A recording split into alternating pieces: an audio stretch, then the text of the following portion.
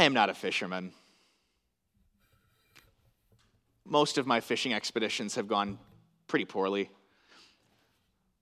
When I was a kid, we would go up to my great-grandmother's lake, and she had this property with a nice lake on it and this small little rowboat, and there were lily pads lining the coast of the lake, and the goal was to get into the boat, to get about 30 feet away from the lily pads, and then cast as close as you possibly could, because that's where the bass were, but you didn't want to wind up in the lily pads.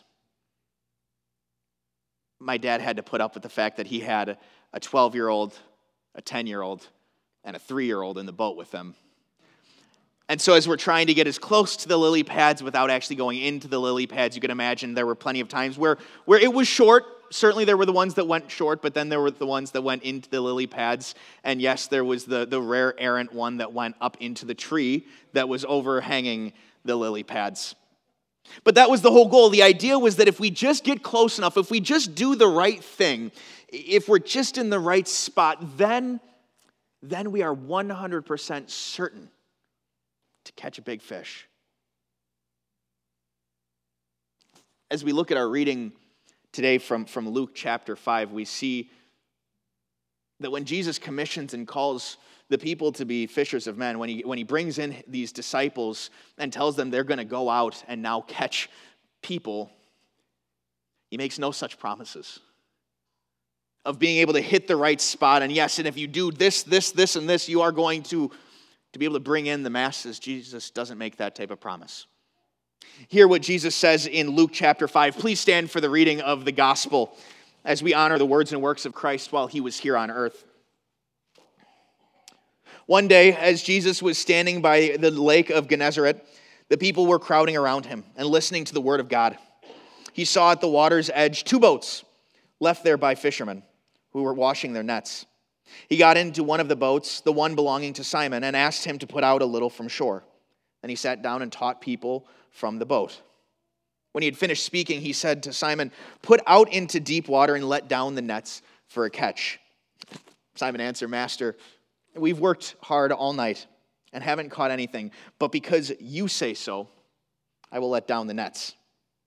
When they had done so, they caught such a large number of fish that their nets began to break.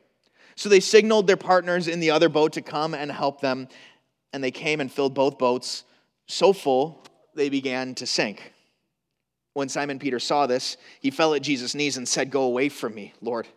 I am a sinful man." For he and all his companions were astonished at the catch of fish they had taken, and so were James and John, the sons of Zebedee, Simon's partners.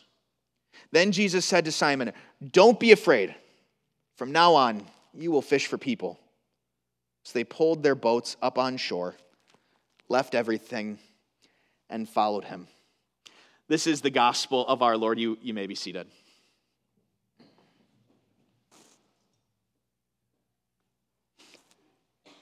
It's stunning.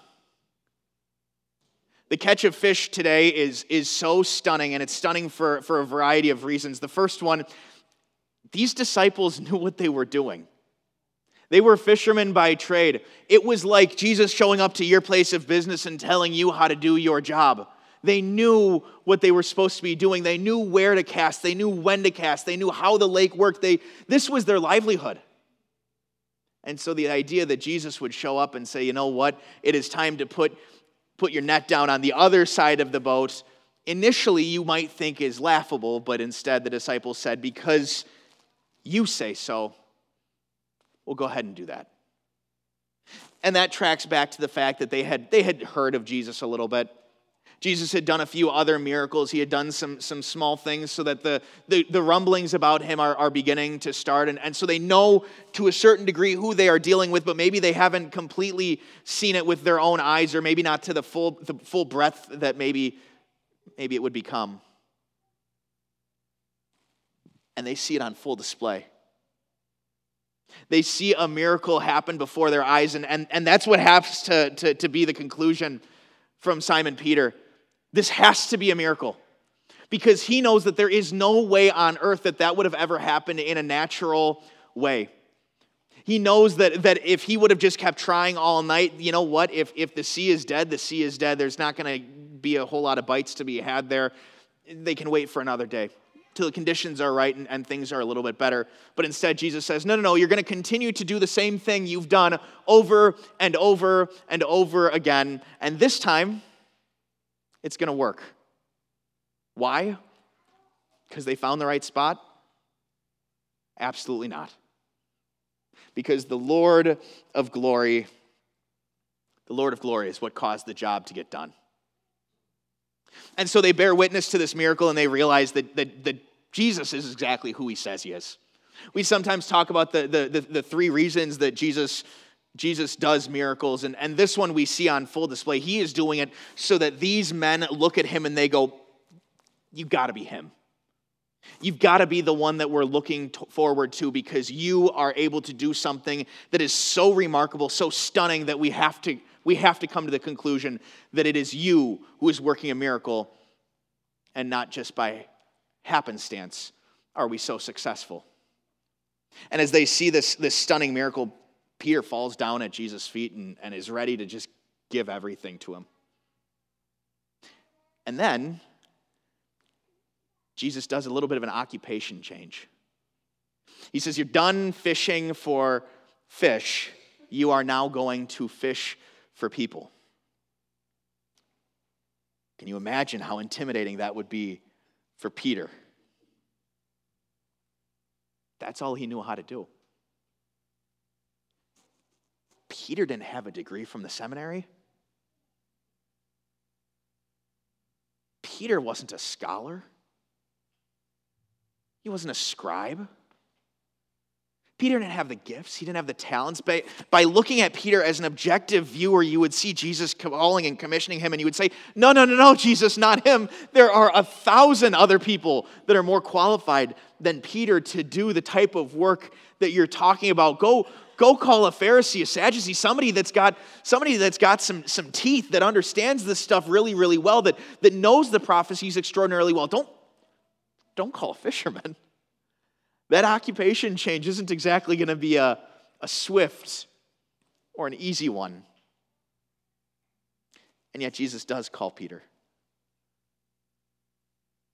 And Peter gives up everything, and he follows him.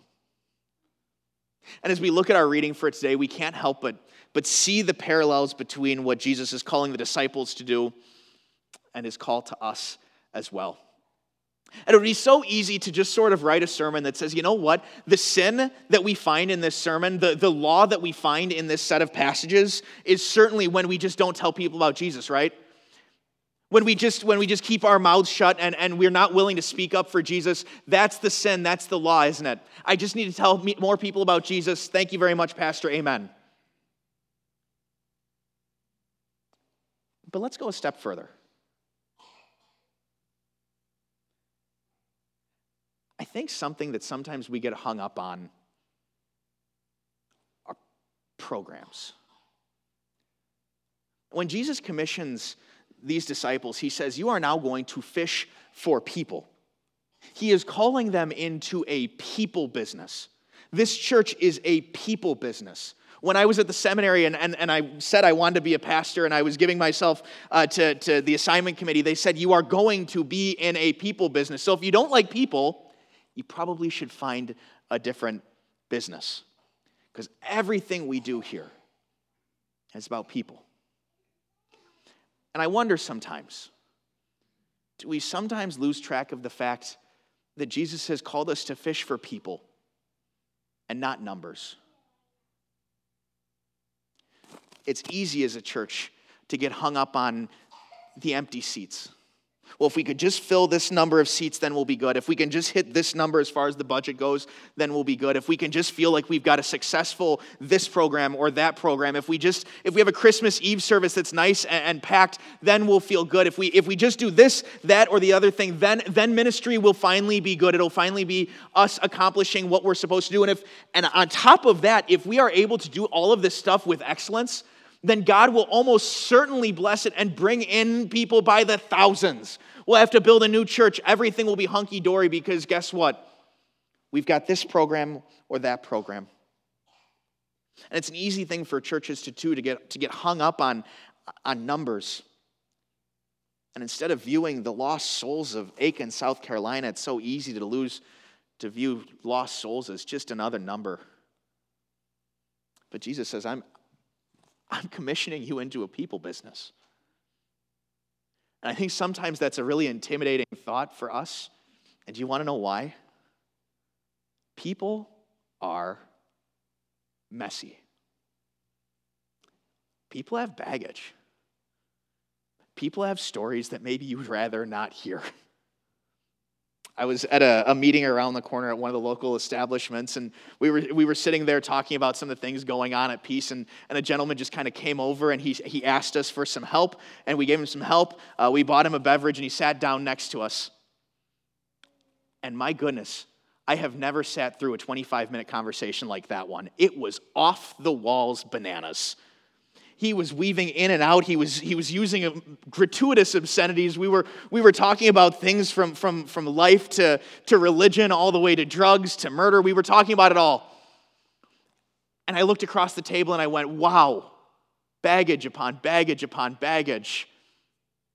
And at that moment, what do? You kind of fold your arms and you go, wow, there's a lot to unpack here.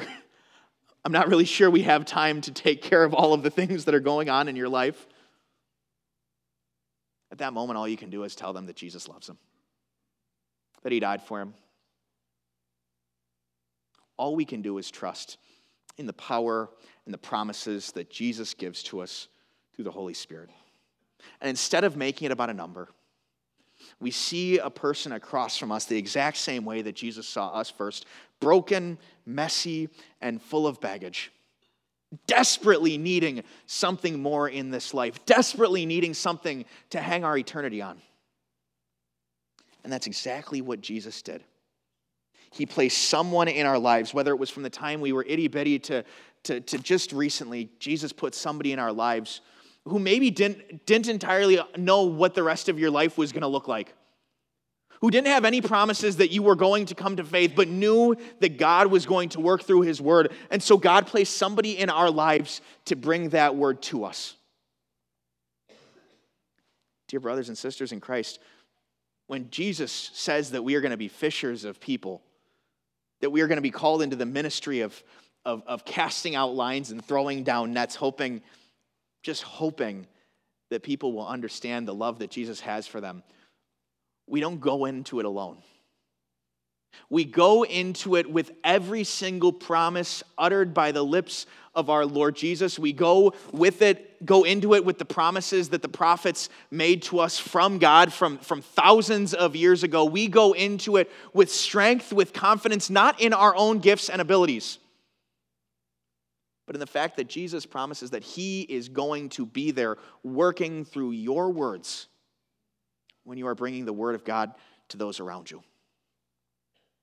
I think sometimes people wonder, does God call the equipped or does he equip the called? Essentially what that is to ask is, does God look around and go, you seem like you would be good to reach out to the lost. You seem like you would be good to reach out to the lost. The rest of you can go home. Or does he call all of us into this ministry and say, don't you dare worry about it? The same way that Peter had no skills for this ministry, and maybe the same way that you have no skills for this ministry, I am going to give you absolutely everything you need to share your faith, to spread this life-giving gospel to people that maybe have never heard it before. Maybe they've even heard about Jesus, but for the life of them, they've never understood grace in their entire life. You, dear brothers and sisters, by virtue of the faith that God placed in your hearts, faith in an undying promise that Jesus has made to you and sealed through his life, death, and resurrection.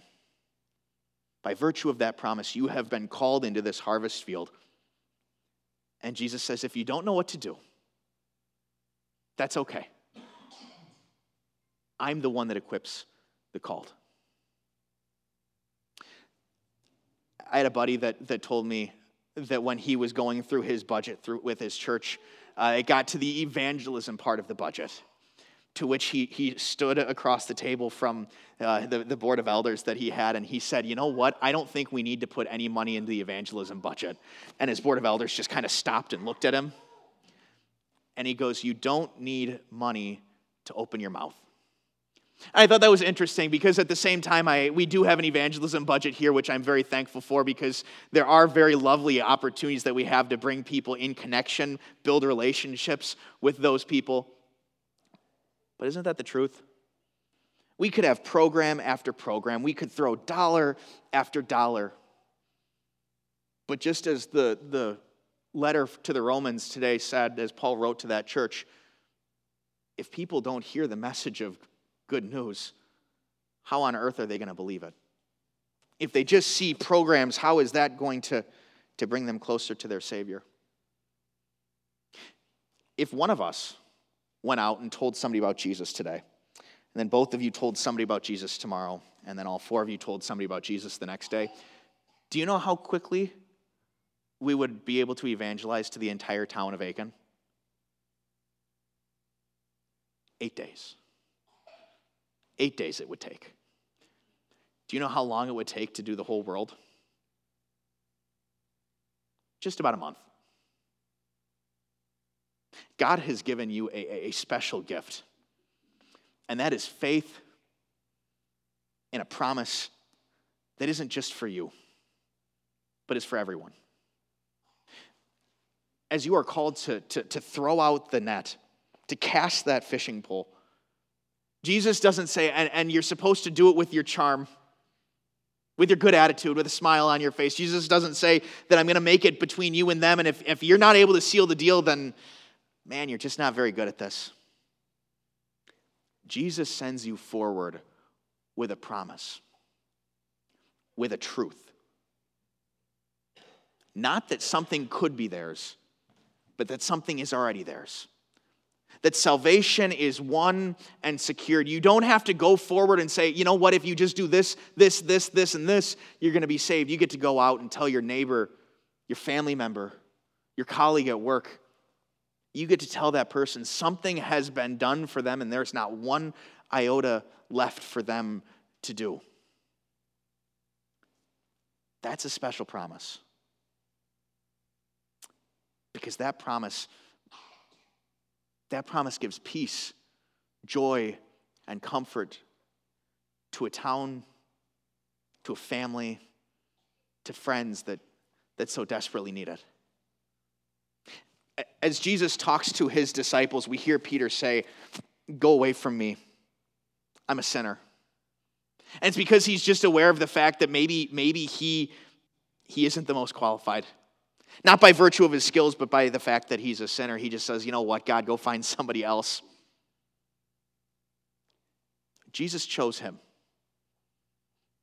And today, my Peace family, Jesus has chosen you. Has chosen you and called you out of darkness for a purpose. And now he says to you this awesome, sometimes frustrating, beautiful, sometimes irritating work of bringing others in from the harvest field, of casting the lines. That work is yours. God could have created some new being to carry out his work. God could have used the angels. God could have lit up the skies with Gabriel and another host of angels across Aiken and said, I'm going to use them in order to bring the multitudes into me. But instead he said, I don't want to use them. I want to share this ministry of reconciliation with those that I have already reconciled to myself. That's awesome. That God would choose sinners like Peter, sinners like you and I, to go forward in joy, knowing that the full weight of God is behind us. That he has given us a word in which he will condescend from heaven. He will come down to heaven from heaven and work in the very word as you are speaking it to others. Dear friends, no, you're not very qualified for this. I'm not very qualified for this. But God doesn't just call the qualified into his harvest field. He doesn't just call the qualified to be fishers of people. He calls all of his children to do that. because by being a child of God, you are the most qualified person to go talk about your faith with others. He doesn't ask for results. He doesn't tell you that if you don't find 5, 10, 15, 100 people to bring to him over the course of your life, then you're a failure. He doesn't talk that way. All Jesus says, put another line in the water. Dear friend, throw down the net. That's all he's called us to. May God give us the strength to do that in our daily lives. Amen.